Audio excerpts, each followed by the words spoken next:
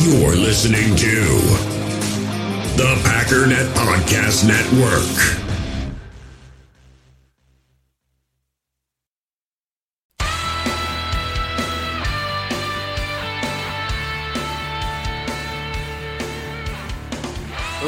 Ladies and gentlemen, welcome once again to the Packernet Podcast. I am your host and resident fanalist, as always, Ryan Schlip. Check us out online, packernet.com. Find me on Twitter, pack_data. So, yesterday I had 2 additional episodes. If you're interested in either, go check them out. I have the stock market game updates. I also did a brief podcast about the Za'Darius Smith, Rashawn Gary, Kingsley Keke situation. I woke up this morning and read another article. Got slightly more detail about what happened, and as I was thinking about it, I really think there's a good chance he doesn't get suspended. As I'm thinking about it, again, the NFL just does whatever they want. They just kind of make up rules as they go along.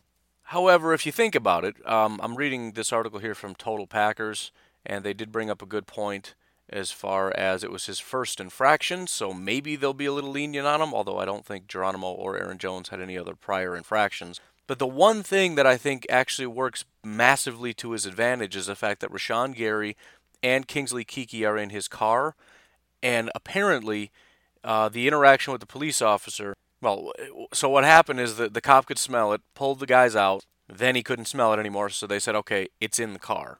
So they go into the car, they find it in a duffel bag. Then when questioned about it, Za'Darius apparently said, "What weed?" and then said, all right, you know what, I'll put it on me. In other words, I'll take the fall for it. Now, legally, obviously, he got slapped with it, but the NFL is doing an investigation to determine if he should be suspended. He legitimately has some plausible deniability. Now, I mean, if he's smart, he's just going to come out and say, look, I took the fall, and just leave it at that. Because the NFL, which I really do think wants to be lenient on this, because they know it's a losing issue. They know that nobody likes the fact that they're going to suspend somebody for weed. So this is sort of their opportunity to show that they're being more progressive on this issue, while at the same time sort of having an out by saying, look, it's against the rules, but we don't actually have any actual evidence that he did anything or even knew about it, which is kind of stupid. Obviously, they know that he knows. The whole car smelled like weed, and he's driving 80 miles an hour, 20 miles over the speed limit, 21 miles over the speed limit in a construction zone, which is something else I had missed, which is just a double automatic. Like, come on, man. But they're in my mind, I don't know. But Za'Darius seems definitely like a good guy, and there's no question the NFL is going to take character and priors into account. And the fact that, again, they don't know 100% that he even knew about it, much less it was his to begin with. And he's got a long history of leadership. He's out with 2 rookies. Very possible that it was not his. He had nothing to do with it. He never touched it. Rashawn and Kingsley went and got some and stashed it in a bag. He didn't even know about it. Again, very impossible because the whole car smelled like weed, but decided to take the fall for it. And again, they can't really prove that isn't the situation. So, I don't know, just a thought. There is a good chance that, or I shouldn't say a good chance, there is a chance, and I do think that is helpful, that there were 3 people in the car, and his first comment when asked about it was, what weed? And then his admission essentially was, all right, I'll take the fall. I don't know, just saying. I'll say I would not be surprised if they decide not to take disciplinary action. And if they do, it wouldn't be surprising if it was less than Aaron Jones. In other words, he got 1 day instead of 2 days. Not that that's a good thing, but, anyways, I don't know. We'll see what happens. Anyways, beyond that, we got some big news to talk about today. Yesterday, if you were in the Facebook group, you probably saw I posted a live video. Why do I say live? It's not live. It was live when I did it, but then I recorded it and showed it in the group. I showed you a recorded video of the drawing of who won the jersey. And for those of you that don't have Facebook or aren't in the group, the winner of our second signed jersey giveaway is Mr. Mike Hebring. Going with Hebring. Feels better. Feels stronger. It's like Sebring, which isn't really a strong car. Whatever. He already knows he won. He messaged me. So Mike, as I said, shoot me a message on which jersey you want, and Mr. Jacob will get that sent out to you. The only request that I have is that you take a picture and shoot it out on Facebook and Instagram and wherever else you can, saying thank you. Nice little promotion for this here podcast. Otherwise, again, at 600 which is 96 away, we will be doing a signed Dean Lowry 8x10 giveaway. Now, I was thinking about it. Here's what I want to do with that. You can opt out if you choose, because the winner of that is going to be removed from the jersey giveaway. So if you really want that jersey and you don't want to be opted out, you can opt out if you win, but I would suggest you don't do that. If you win a 1 in 600 competition, don't give it up and assume you're going to win the 1 in 600 jersey. Just a suggestion, but you have that option. So if you win, you can say, I'm going to opt out, I want the jersey, and we'll do the drawing again. Does that make sense? That's how we're going to play this. T-shirts are coming along. Still working on it. It's going to take some time getting the designs down and everything else, but I'm excited to start unveiling some of those and be able to get some out to you guys. And then an unbelievable special thank you to the donors. For those that don't know, I decided to start from now until Christmas. I'm trying to raise $1,000 for the, I'm calling it Packers Fans Against Cancer, but it is the Madison Childhood Cancer Foundation. Please feel free to check it out. Again, for those of you that are skeptical like I am, please understand. First of all, donations 100% tax deductible because it is a registered nonprofit. But again, please check it out. Make sure that it's in line with your beliefs and everything else. And also understand, I cannot touch this money. It is linked directly to their account. I know there's some shady stuff out there with people that say, oh, my dog is dying and my whole family is dying of cancer. I need $10 million. They get $10 million and then they take the money and like, haha, I don't even have a family. Which is sad, but, you can't be stealing people's money. But we are already, in 2 days, over $200. So at this rate, we'll be at $1,000 in another 8 days, which I don't expect, but I really do appreciate it. Thank you so much to Henry, Adam, Todd, and Jordan. Every donation is a massive help, even if it's just $1, whatever you can give. Again, anything that you are planning to give to me, please postpone that. We'll be kicking that back up in January. So after Christmas, I'll be begging you for money, which is appropriate because I'll be very broke, because I tend to be generous with my children also. I always start with a budget that's super strict, and my wife thinks, like, oh, that's too strict. We got it. I'm like, no, we're doing a budget.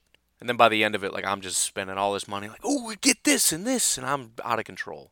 So I'm going to need your money then. But right now, any and all donations that you are planning, please, please, please consider giving to the Madison Childhood Cancer Foundation. There is a link in the description of this show.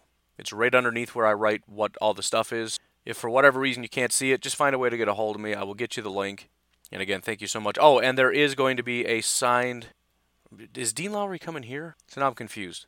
Anyways, there is a signed 8x10 giveaway that will be given to one of the donors. We'll do a drawing on that as well. But anyways, why don't we take our break, and preliminaries being set aside, we'll start talking about the Packers versus the LA Chargers. All right, let's talk about this little MyBookie minute here. So they're not budging. 4 points is it. Look, bottom line is, MyBookie and Vegas are looking at this, and they're saying, you guys are wrong. This is going to be a tight game. Because 4 points is kind of nothing. I would have expected, considering how much the Chargers are struggling, this would be a little bit higher. But they're obviously seeing the strengths of the Chargers, and they're leaving it at what it's at. Over-under, however, is up to 49, so that continues to go up while we see the spreads stay right where it's at. So lack of defense, maybe? I don't know. If you're interested in putting some money down on this, again, let me encourage you to use MyBookie. Whether it's the score, whether it's the spread, money line, or if you want to wait until later today or tomorrow when the prop bets come out and see what they got for us, MyBookie is going to be the right place to put it down. And the biggest reason is that when you sign up at mybookie.ag, you use promo code OVERTIME and they're going to match your first deposit. Again, promo code OVERTIME, new users are going to get their first deposit doubled. So for those of you that are English majors, if you put down $20, they will also put in $20 and you will have $40 to place a bet. mybookie.ag, you play, you win, you get paid. In the hobby, it's not easy being a fan of ripping packs or repacks. We get all hyped up thinking we're going to get some high-value Jordan Love card, but with zero transparency on available cards and hit rates, it's all just a shot in the dark. Until now, introducing slab packs from arenaclub.com, the only repack that provides real value, a complete view on all possible cards, and clear hit rates for each one. Now when I buy slab packs on Arena Club, it finally feels like I know what I'm getting. And honestly, the best thing for me and my son is the fact that we're kind of novices into this. When I walk into a card shop with my son, and a card says it costs $40, kind of just taking his word for it that that's a good value. So I appreciate the transparency on grading, as well as just getting excited about seeing what you could potentially get. Right now, you can get 10% off your first purchase by going to arenaclub.com/packdaddy. Wow, that's crazy offer. 10% off a $400 slab pack. That's $40 right there. Anyways, that's arenaclub.com/packdaddy for 10% off your first purchase. Hey, it's Kaylee Cuoco for Priceline. Ready to go to your happy place for a happy price? Well, why didn't you say so? Just download the Priceline app right now and save up to 60% on hotels. So whether it's Cousin Kevin's Kazoo Concert in Kansas City, go Kevin, or Becky's Bachelorette Bash in Bermuda, you never have to miss a trip ever again. So download the Priceline app today. Your savings are waiting. Go to your happy place for a happy price. Go to your happy price, Priceline. All right, so let's start with one of my actually favorite things to do, and I don't really know why, but I really do enjoy doing this, and that is looking at correlations between what needs to happen for this team to win and what needs to happen for this team to lose, talking primarily about the LA Chargers.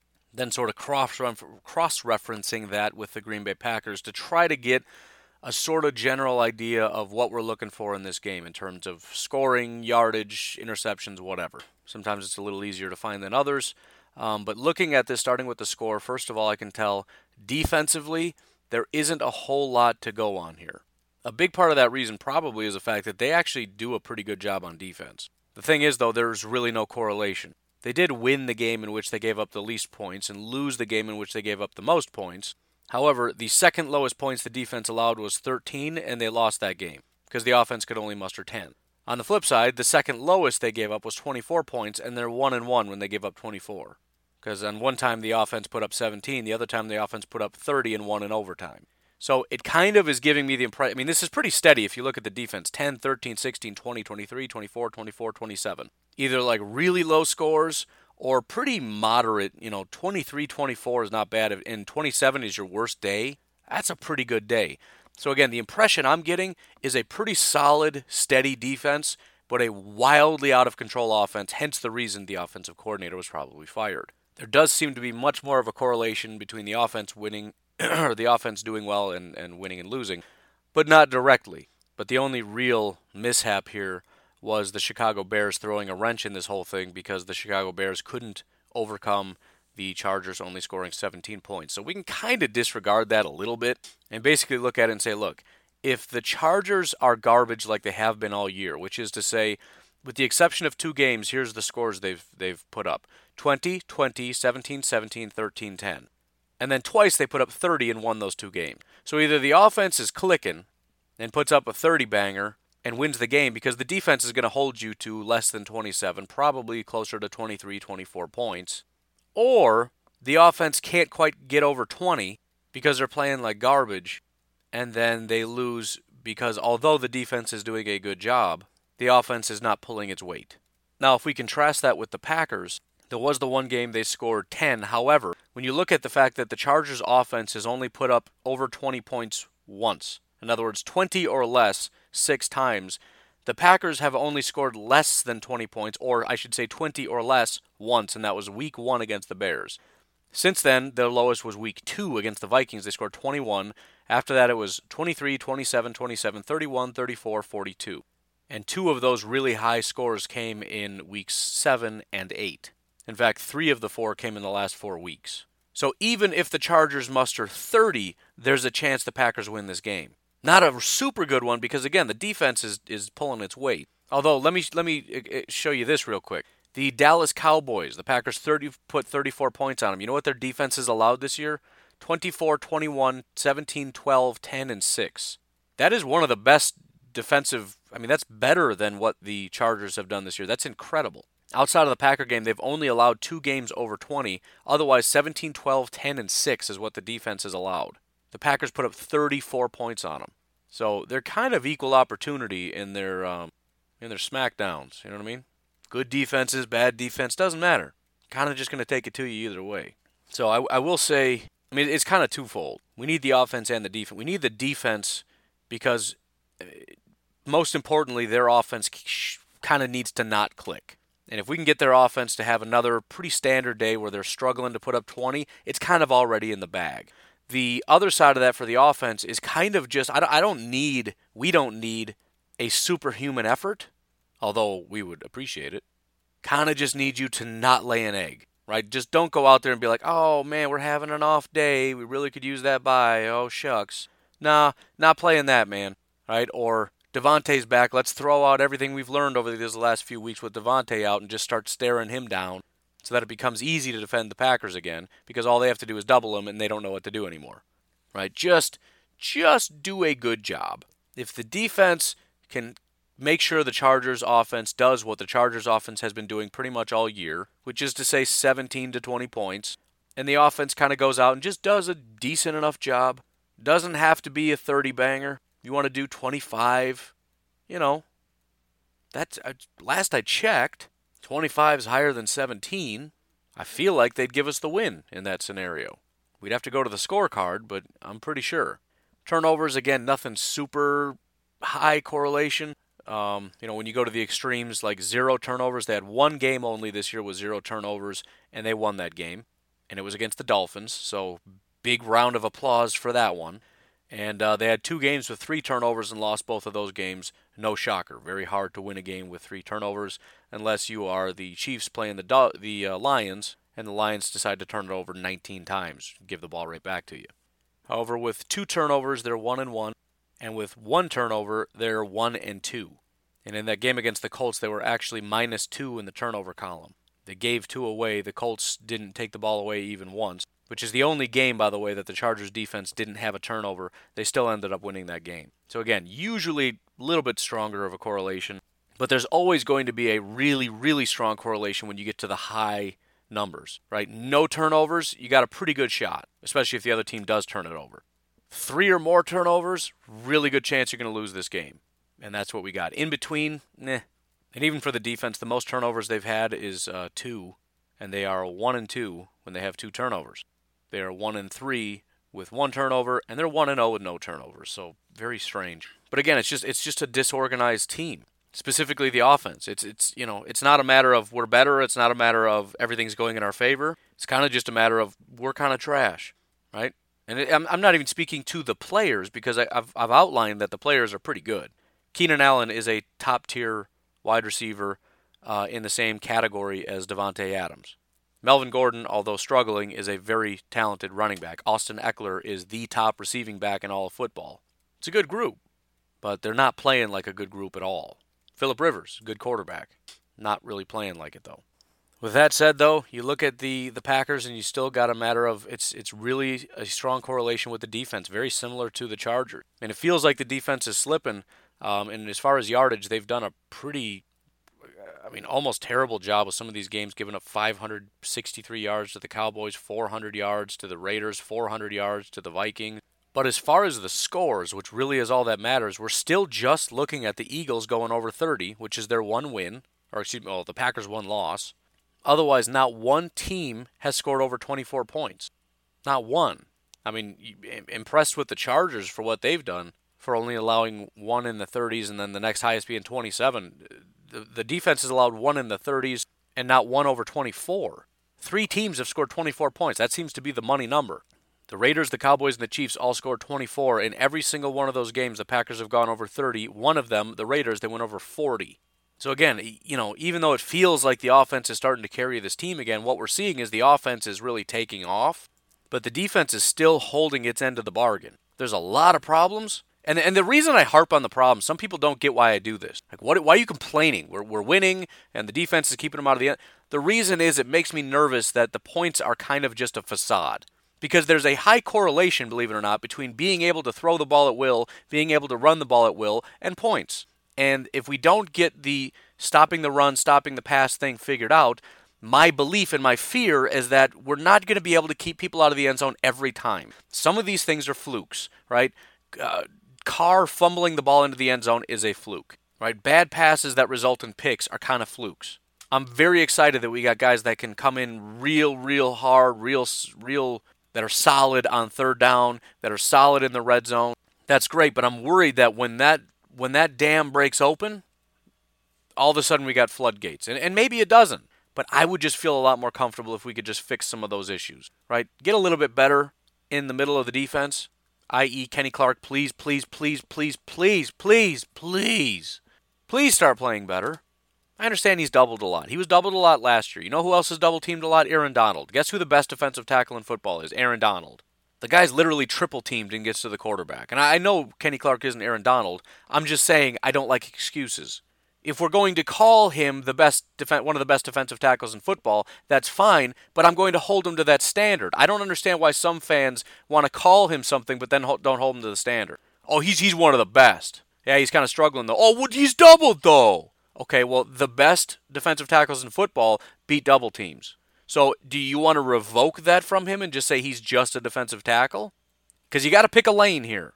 I love Kenny, and understand I'm not trashing him. I'm just saying I still believe he's one of the best, and I just want him to start playing like it again. I'm not going to be logically inconsistent on this issue. If you're comfortable with it, you can keep doing it. I can't do it.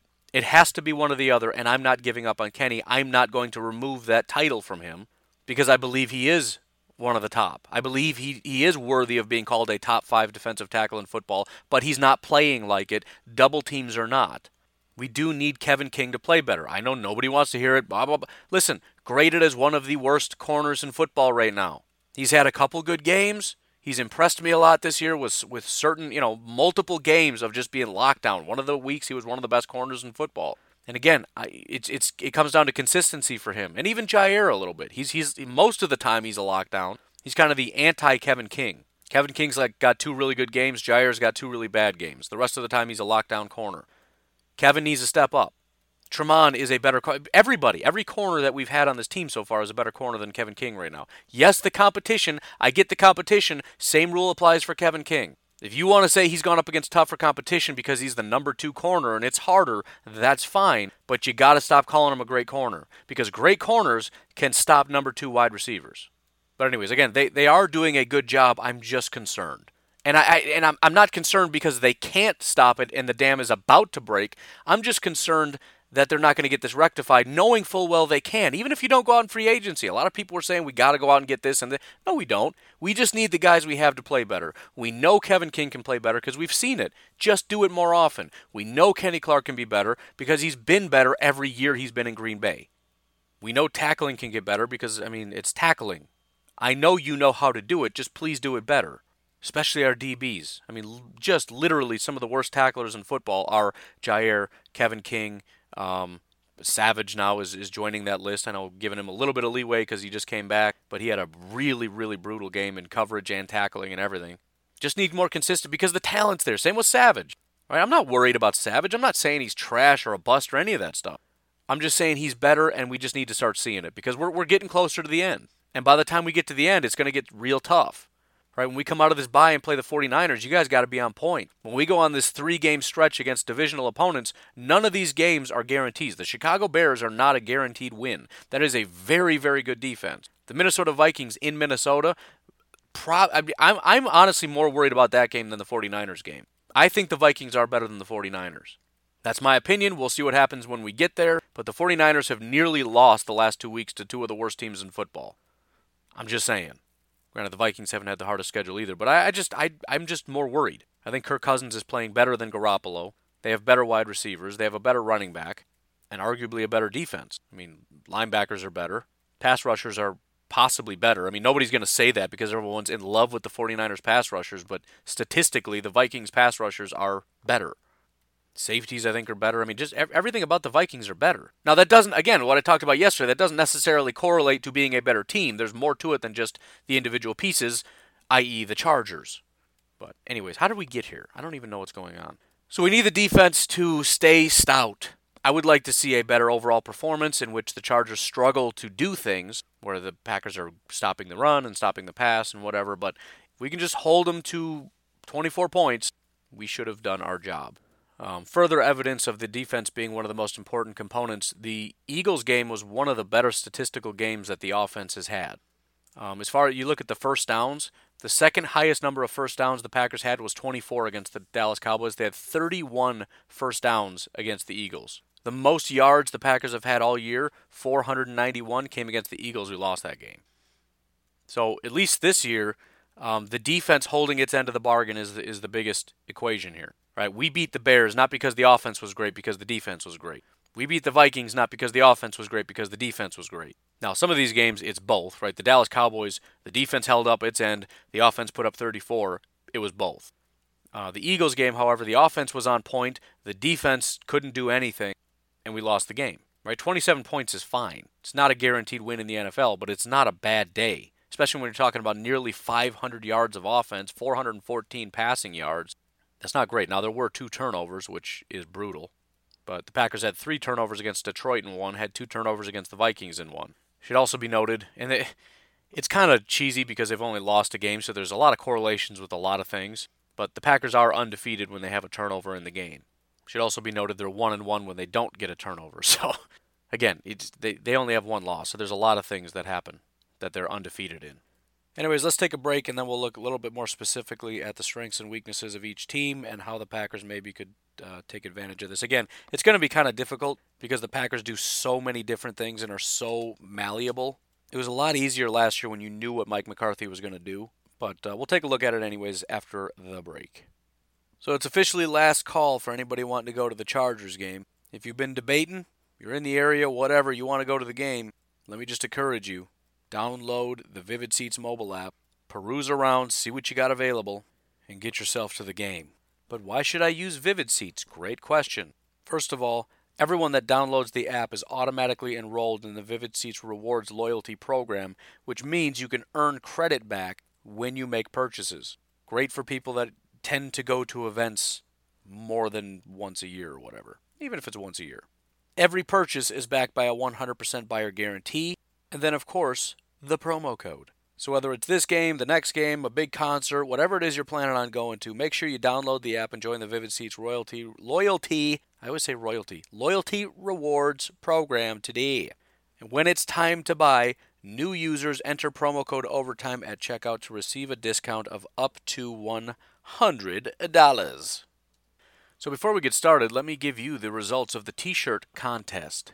No, not that t-shirt contest. Get out of here. In the Facebook group, I wanted to get sort of a top 10 list of what everybody thought would be the coolest t-shirts. Now, Facebook polls don't really work very well, but we're going to call this official anyways and go from 10 to 1. At number 10, Za'Darius and Preston as superheroes.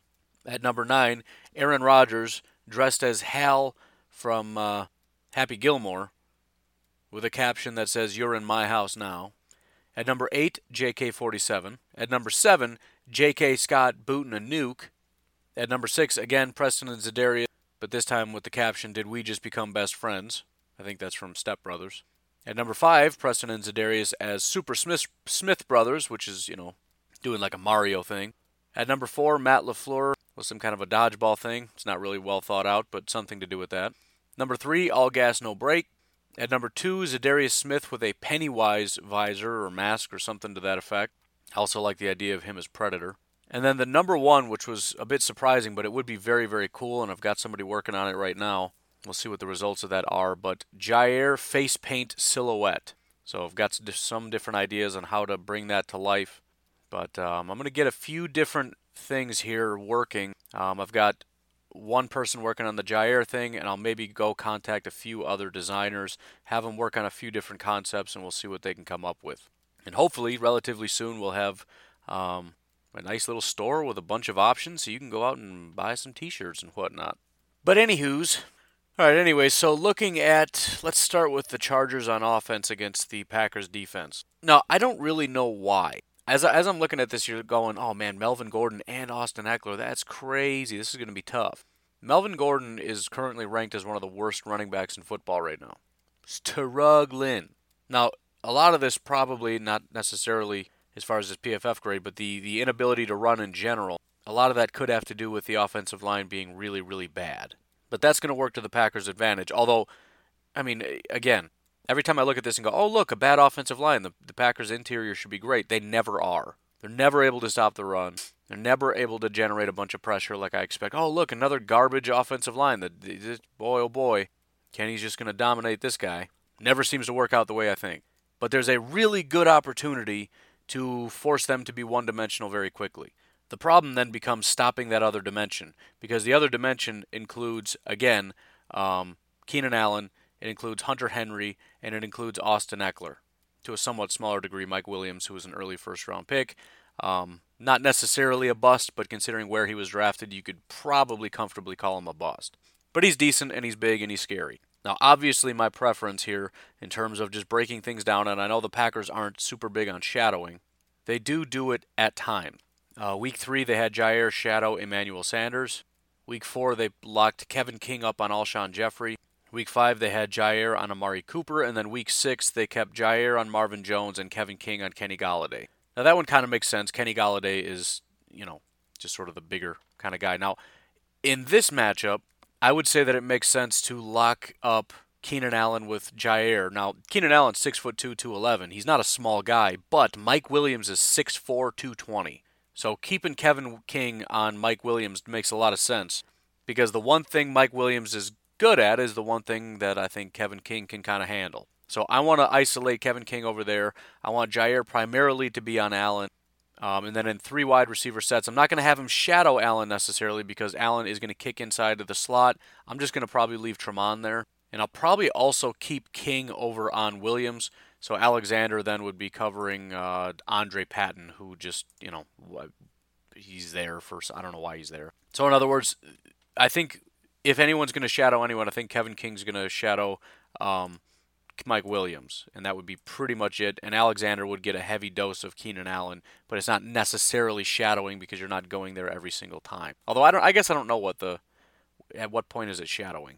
I don't know how they did, because Week 3, Marlon Humphrey was on Sammy Watkins 43.9% of the time. They called it shadowing, so I guess I don't really know how they determine that. Maybe it's as opposed to staying on one side of the field. I don't know. But anyways, that would be my expectation, and I don't mind that. I think Keenan Allen's a tough matchup for anybody, and the height is maybe a little bit of a problem, but probably not. 6'2" is big, but it's not towering tight end style big. So that's the biggest thing there. The one real big matchup issue that we're going to have here then is Hunter Henry. Now, we're going to have to figure out how to utilize the tight ends and the linebackers to minimize the damage that Hunter Henry is going to be doing. Important note, I don't know if you saw it, but that big play to Travis Kelce last week that looked like a blown assignment from Blake Martinez was not a blown assignment to Blake Martinez. They were in man coverage, and that was not Blake's man. So that is good to know. And it's also important because I went through the PFF stuff, and I said, according to PFF, he did not have one single, I think it was no touchdowns given up, and I was thinking, I don't know if that's true. Well, apparently PFF picked up on it, which kind of just goes to show, again, even if I were to do my grades, I don't know as much as they do. And even though PFF doesn't know exactly what the team knows, they certainly seem to be doing a better job of gauging it than we are. Because everybody here is looking at that going, oh, way to go, Blake! And the team's like, no, that wasn't Blake. And again, PFF kind of picked up on what the assignment actually was. So, interesting tidbit. But they got to figure something out. Whether it's Amos, Savage, Sullivan, Martinez, some kind of a zone thing. I don't really know, but we got to figure out how to minimize that, because the tight ends have been kind of hurting a little bit.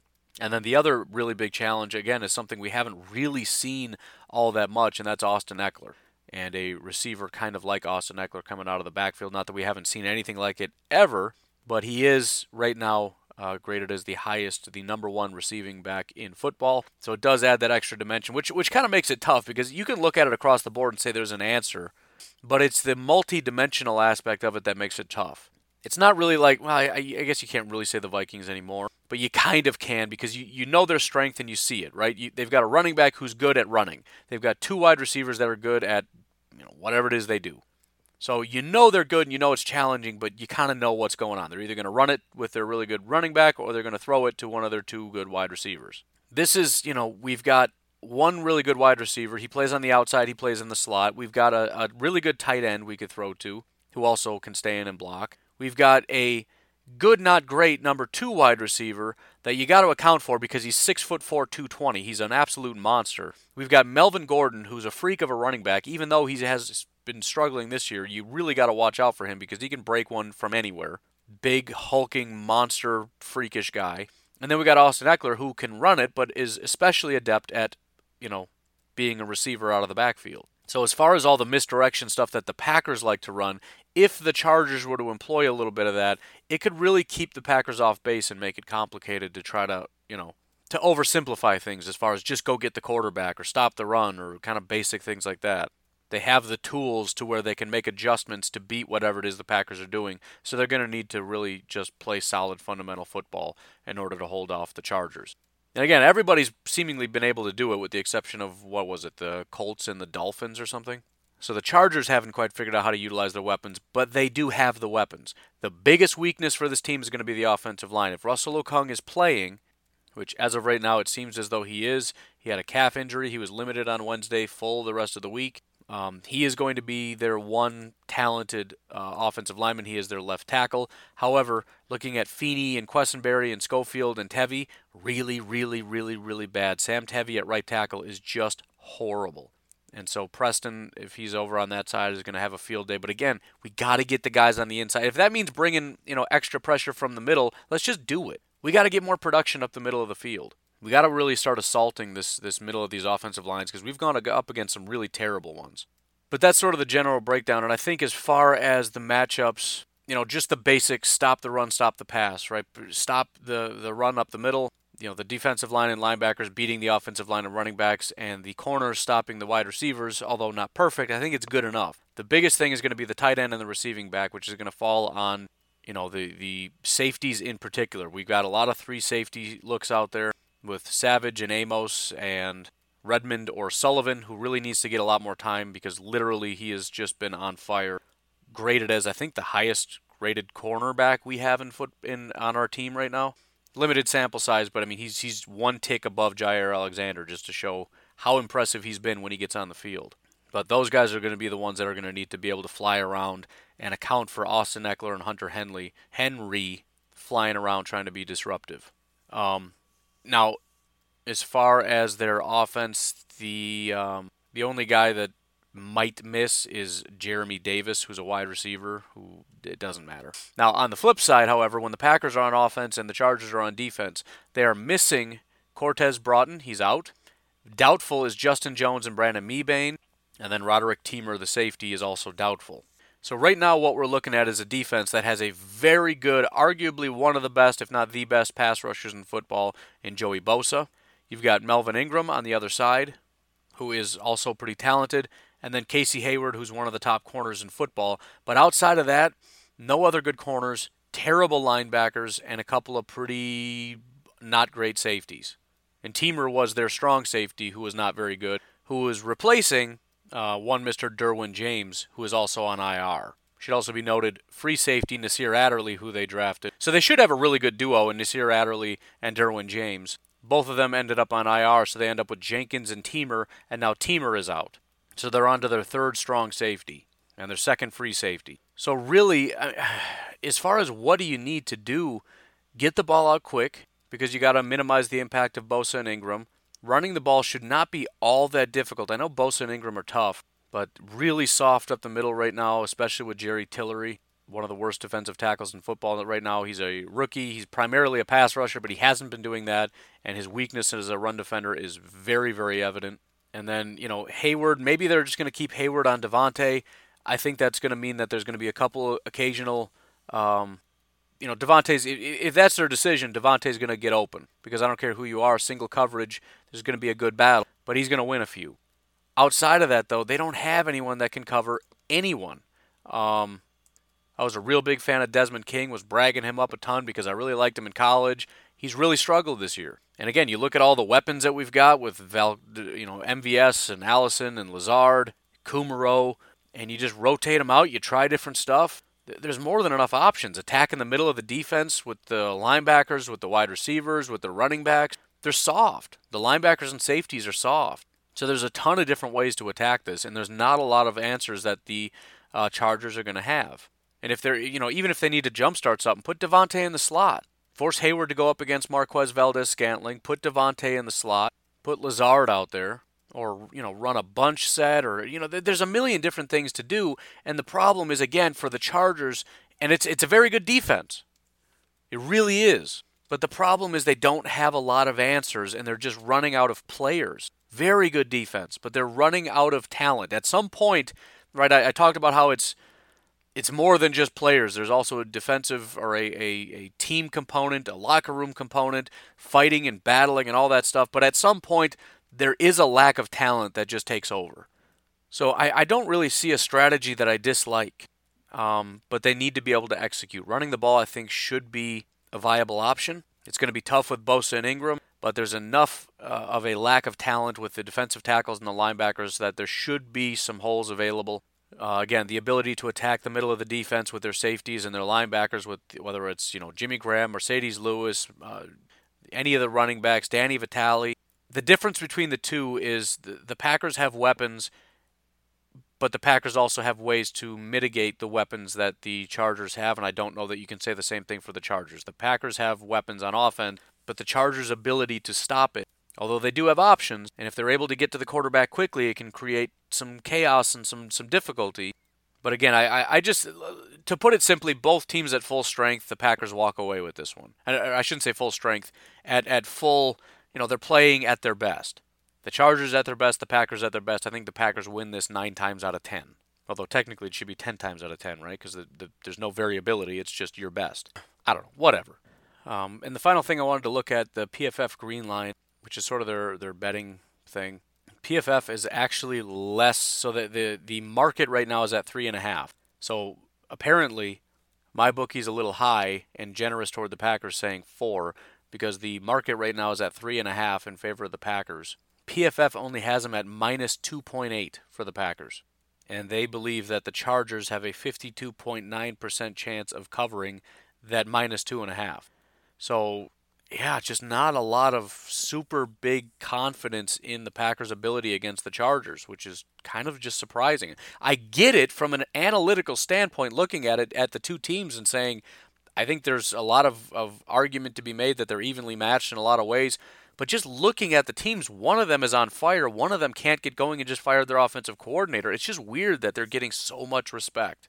But anyways, the really interesting thing here, again, they've got their ELO ranking as well as their Massey rankings. And this is sort of similar to what Football Outsiders has with their DVOA, which is adjusted for competition. Their overall ELO ranking, they have the Chargers as the 18th best team in football. They have the Packers number 5 overall. Now, that's not where they are overall in terms of their grades, but again, this is adjusted for competition. They have the Packers number 5 overall. Defensively, they have the Chargers rated as 18th and the Packers 10th. 10th best offense in football. Here's where it gets exciting but also nerve-wracking. Offense. They have the Chargers as the number 2 offense in all of football. I don't know how. I don't know why.